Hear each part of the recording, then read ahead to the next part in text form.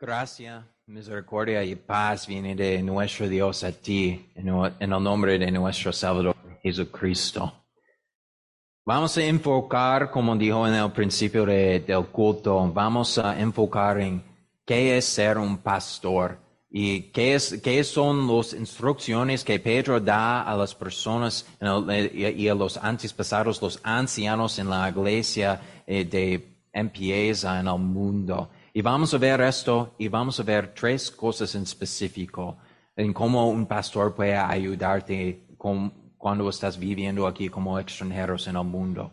En isolación espiritual, en disciplina espiritual y guianza espiritual.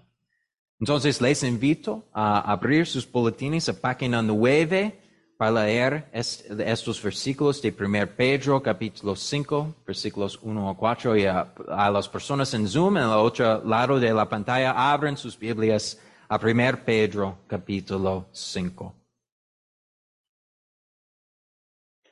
A los ancianos que están entre ustedes, yo que soy anciano como ellos, testigo de los sufrimientos de Cristo y partícipe con ellos de la gloria que se ha de revelar, les ruego esto. Cuiden como pastores el rebaño de Dios, que está a su cargo, no por obligación ni por ambición de dinero, sino con afán de servir, como Dios quiere. No sean tiranos con los que están a su cuidado, sino sean ejemplos para el rebaño. Así, cuando aparezca el pastor supremo, ustedes recibirán la inmarcesible corona de gloria. Hermanos y hermanas, esta es la palabra de Dios. Te alabamos, Señor. Mis hermanos y hermanas en Cristo, estoy seguro que nadie olvida sus líderes en su vida. Estoy seguro que les dio como 15, 20 segundos. Puedes recordar y nombrar sus maestros que has tenido en sus escuelas, en escuela secundaria, escuela primaria, quizás si fuese a universidad, en recordar y contar historias sobre sus favoritos maestros que has tenido en la vida. No olvidamos nuestros líderes. Quizás jugaste en un equipo de fútbol o en básquetbol o corriendo o algo así y tenían un entrenador súper fuerte, súper amable, súper animando a ti y para su equipo para ganar en la cancha o algo así. Quizás tenía un capitán en este equipo que pueden ayudarles, pueden animarles a ir conquistar todas las personas en la cancha. No olviden este líder en su vida. Quizás recuerden entrando a una iglesia, tenía una conexión especial con el pastor allá. Y este pastor ayudaba para pensar en cómo está su vida espiritual y guiar a ti para pensar un poco más en las cosas espirituales. Nunca olvidarás los líderes que tienes en la vida. La realidad es que este texto es para pastores, es para personas como yo, como un vicario estudiando ser un pastor en el futuro. Estos versículos son para Pastor Borman, son para todos los pastores en la iglesia que tienes. Pero hay tremendo valor para ti para pensar y escuchar estas palabras, porque tú tienes que saber exactamente qué está expectado de un líder espiritual como yo. Y hay tres maneras que vamos a ver eso. Isolación espiritual, disciplina espiritual y guianza espiritual. Y la persona que ha escrito esta carta se llama Pedro. Y él es un anciano, es viejo, porque ha visto mucho en la vida. Ha visto los sufrimientos de Cristo. Siguió Cristo, de verdad, discípulo, apóstol. Siguió Cristo, conoce algo sobre Cristo. Y él puede ver en el futuro y también en su tiempo que la cultura está cambiando. La cultura está cambiando. Fue amable para cristianos, pero ahora en el horizon, en el futuro, Él puede ver el sufrimiento que todas las personas van a sufrir en el futuro. Y Pedro está enfocado en cómo está el equipo de liderazgo en las iglesias en el mundo. Él está enfocado en cómo están las vidas espirituales, personas en posiciones de ser líderes espirituales, porque lo que va a pasar en el futuro va a ser fuerte. Y tengan que ser preparados por lo que va a pasar. Y Pedro piensa que él puede decir esas cosas porque él está uno de ellos. Él es un anciano. Él es una oveja como ellos, pasando tiempo con sus ovejas como un pastor, pero él está pasando tiempo conociendo todo el rebaño de Dios para ayudarles espiritualmente. Es porque estas personas necesitaban esto. Dios les dio un pastor que pueden ayudar con animación y estímulo para cuidar el rebaño cuando necesitan ayuda, incluso cuando piensan que tienen todo resuelto o piensan que pueden formular opiniones por sí mismos. Una manera que este texto habla a nosotros hoy día es imposiciones de autonomía espiritual o aislación espiritual. Y eso básicamente significa que yo puedo corregir o encontrar mi propia manera en el mundo, especialmente cuando está contra la voluntad de Dios. Porque de verdad, ¿quién tiene más experiencia en conociendo mis pensamientos, mi mente, cuando estoy arriba en mi estimulación o cuando estoy abajo en mi estimulación? ¿Quién mejor que yo para pensar en esto? ¿Dónde está el descubrimiento espiritual que queremos en esta vida mejor que yo? Porque necesito un pastor o alguien diciendo, tienes que hacer eso, para ganar los cielos. Cuando yo puedo encontrar esto, yo sé exactamente cuando estoy bajo, yo sé exactamente cuando estoy arriba. ¿Quién mejor que yo para pensar en todo esto? Había una vez cuando mi familia estaba en vacaciones en el estado de montaña. Y una de nuestras actividades por esta vacación se llama, no sé si hay una palabra por eso, floating, flotando en un flotante. ¿Has hecho esto? Solo Jenny. Entonces tengo que explicar eso a ti. Genial. La idea es eso, es súper simple. Es que tenemos un intertubo o un inflable súper grande y ponemos eso en un río. Sentamos en el río y en el intertubo y se va. Por como 3 o 4 horas. Para las personas perezosas es increíble. Porque pueden pensar que yo he logrado mucho en mi vacación, pero en realidad no he hecho nada.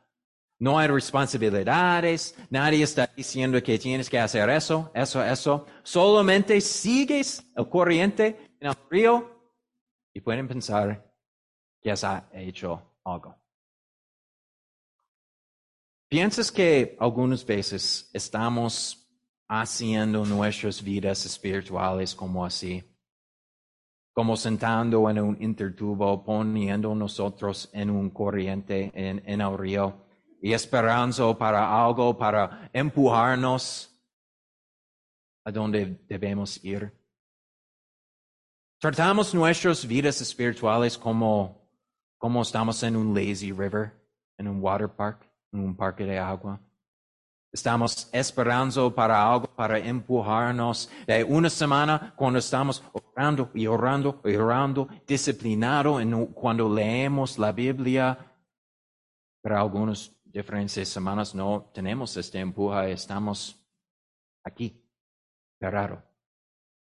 Hagamos nuestras vidas espirituales como así, como un lap en la pista de un lazy river. Y hay muchos ejemplos en el Antiguo Testamento de los israelitas y creyentes actuando así. Querían diferentes reyes, líderes, personas que pensaban como ellos, parecen como ellos, para ser sus líderes. Y tienen todas las situaciones que están viendo en los países. Ellos tienen ídolos y parece que tienen éxito en esta vida. Y nosotros, el pueblo de Dios, estamos caminando en la tierra prometida. Por lo menos en Egipto teníamos comida, ¿verdad? Sí, ¿verdad? Estamos en esclavitud en Egipto, pero por lo menos teníamos comida y agua, familia. El Antiguo Testamento es lleno de esos ejemplos de personas pensando que ellos sabían la manera para ir en la vida. ¿Sabes por qué ese texto que tenemos hoy día es tan impresionante? Es porque ovejas vagan. ¿Sabes eso sobre ovejas? Son súper estúpidos. De verdad, son súper estúpidos. Necesitan, ¿cómo se llama esto? El staff tiene que ser empujado, disciplinado para ir en una dirección, porque si el cordero o el pastor no hagan esto, van a caminar por aquí, van a caminar por aquí, nunca estrecho, nunca en una manera. Estoy seguro que una oveja se pierden en un lazy river o se pierden en un río, de verdad. Ovejas son estúpidos. Necesitan ser empujados, dirigidos exactamente donde deben caminar y pastorear. Y eso es exactamente que Dios les dio. Dios les dio un pastor. En personas como el profeta Ezequiel y Isaías, para llamarles a su pecado, para ver su pecado, pero también para llamarles a regresar a los mandamientos y la gloria de su Dios. Algunos de los hombres aquí en Shore Foundation hemos sido estudiando un libro, se llama Ley y Evangelio. ¿Algunas personas escucharon de esto? Es un clásico libro de teología luterana, escrito por el autor C.F.W. Walther. Y quizás has escuchado de la ley y el evangelio, ¿verdad? Pero ¿sabes que pueden distinguir en la ley y el evangelio en 24 diferentes maneras? Es difícil. Y algunos de las personas que tenemos en este grupo han comentado a mí que, pastor, vicario, yo no sé exactamente cómo sabes cuándo pueden poner la ley en una persona o cuándo pueden poner el evangelio. ¿Cómo puedes distinguir cuándo puedes hacer esto? Pero quizás has visto durante todas nuestras series de sermones cómo Pedro está pastoreando su rebaño. Él no está dando azúcar a la situación. Él no está diciendo que sí, cosas van a ser bien, cosas van a ser bien. Él es súper real. Él es súper fuerte. Él es súper claro que vas a sufrir en el nombre de Cristo. Quizás no por alguna cosa que has hecho en su vida, pero vas a sufrir. Y Pedro no tiene miedo para llamar un pecado, especialmente un pecado de un pastor. Pero también Pedro está diciendo que a los ancianos y los líderes espirituales en esta iglesia, que cuando una persona está listo para admitir que tengo pecado en mi vida, Pedro está diciendo a esos líderes que tienen que hacer allá por esas personas, listo y dispuesto para ayudar a esta persona en su vida. ¿Y qué va a pasar cuando hay daño? Y diciendo y confesando que tengo pecado en mi vida. ¿Puedo decir algo a ti? Esto no es fácil. Siendo un pastor como el ejemplo de Jesús, el ejemplo de Pedro, no está fácil. Y muchas personas en esta posición han fallado, han fracasado. Quizás has escuchado de algunas historias que cuando un pastor en una posición de ser un líder o en una posición de liderazgo ha fallado y ha hecho cosas horribles a las personas en su rebaño. Quizás conoces y sabes esas historias muy personalmente. No es fácil. Pero Pedro nos dio este texto para ti, para saber exactamente qué haga un pastor. Y no solamente por los pastores, piensen como estoy pensando en este sermón sobre los ancianos que tenemos en nuestra iglesia como alcanzó, por los padres que tenemos aquí, madres y padres en la iglesia.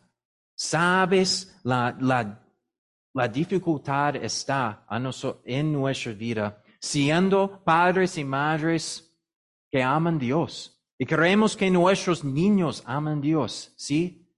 Pero en el mundo y en una ciudad como Nueva York, este mes especialmente, es más difícil cuando la cultura está cambiando y parece que estamos en una estrecha, en una calle que nunca va a pasar a la luz y todo el mundo está cayendo a nosotros con sabiduría y conocimiento que no está de acuerdo con Dios.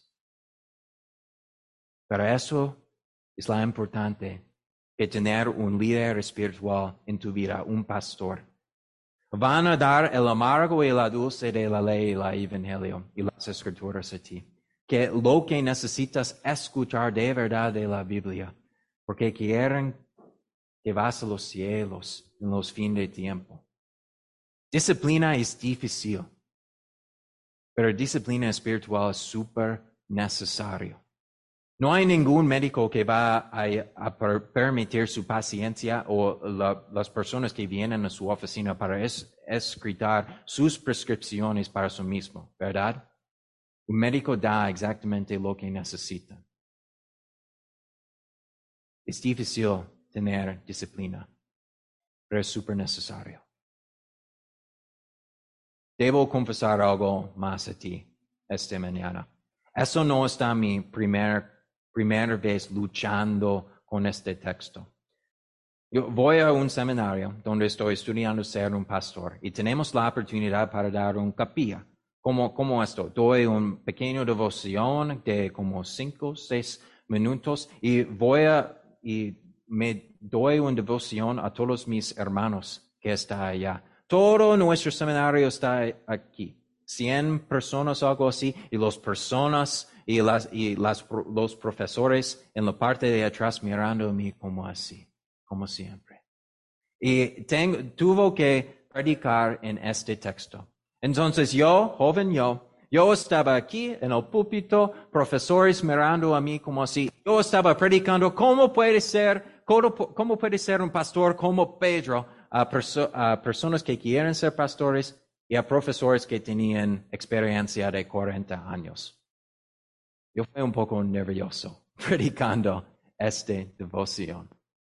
Y también estoy pensando en mi familia. Estoy bendecido para tener una familia que tiene muchos pastores como mis tíos y mi padre y diferentes maestros en escuelas privadas que hablan y enseñan las escrituras a los niños. Y cuando leo las cualificaciones que hay para ser un pastor en 1 Timoteo y en Tito, algunas veces me siento súper humillado. Y las palabras allá siempre están desalentado y siempre preciosa para mí. Y un joven como yo, un vicario, yo tengo que preguntar y pensar en alta voz que estoy dispuesto o que estoy cualificado a ser un pastor bajo el pastor supremo en los cielos, no haciendo como leemos, no siendo un tirano, no haciendo cosas por obligación o por ambición de dinero. Yo tengo que preguntar en alta voz si estoy listo o si estoy cualificado ser un pastor abajo de Cristo en su iglesia, cuidando su rebaño. Entonces Dios me dio un pastor muchísimo más mejor que todos los pastores que han tenido en su vida. Me dio un consejero maravilloso que sabe todas mis faltas, sabe todas mis tentaciones, sabe todos mis pensamientos malos y buenos, pero todavía me ama. Dios me dio un pastor, un salvador, que pone su brazo alrededor de mí. Y Él está viendo toda la situación que tenemos en nuestras vidas, en nuestros apartamentos, con nuestra familia en Nueva York. Y Él me decía que, Vicario, no pueden derrotar mí y no van a derrotar ti. Porque yo he conquistado, yo he conquistado todo el mundo. Porque Dios envió su Hijo al mundo. Y que todas las personas que creen en este Hijo serán salvos. Nuestra victoria es seguro. Nuestra victoria es cierto. Y todo yo puedo hacer como un pastor es guiarte a los pastos verdes que tenemos en la Biblia, en las Escrituras, en la palabra y sacramento que tenemos. Solamente puedo guiarte a los pastos verdes que tenemos en la palabra de Dios, en nuestra vivienda y resucitado Cristo Jesús, nuestro Salvador. Yo sé muy bien que alguna vez, quizás no hoy día, pero quizás una vez en mi vida, que será un niño sentando en mi iglesia, vio a mí, y él va a decir en su mente, yo quiero predicar y confesar a Cristo como ese vicario, como ese pastor. Yo quiero audaz, yo quiero esta confianza que él tiene en su Salvador. Nadie olvida sus líderes en la vida, maestros, capitanes, entrenadores, pastores en la iglesia. Pero cuando el pastor supremo aparezca, vas a olvidar todos los nombres de estas personas.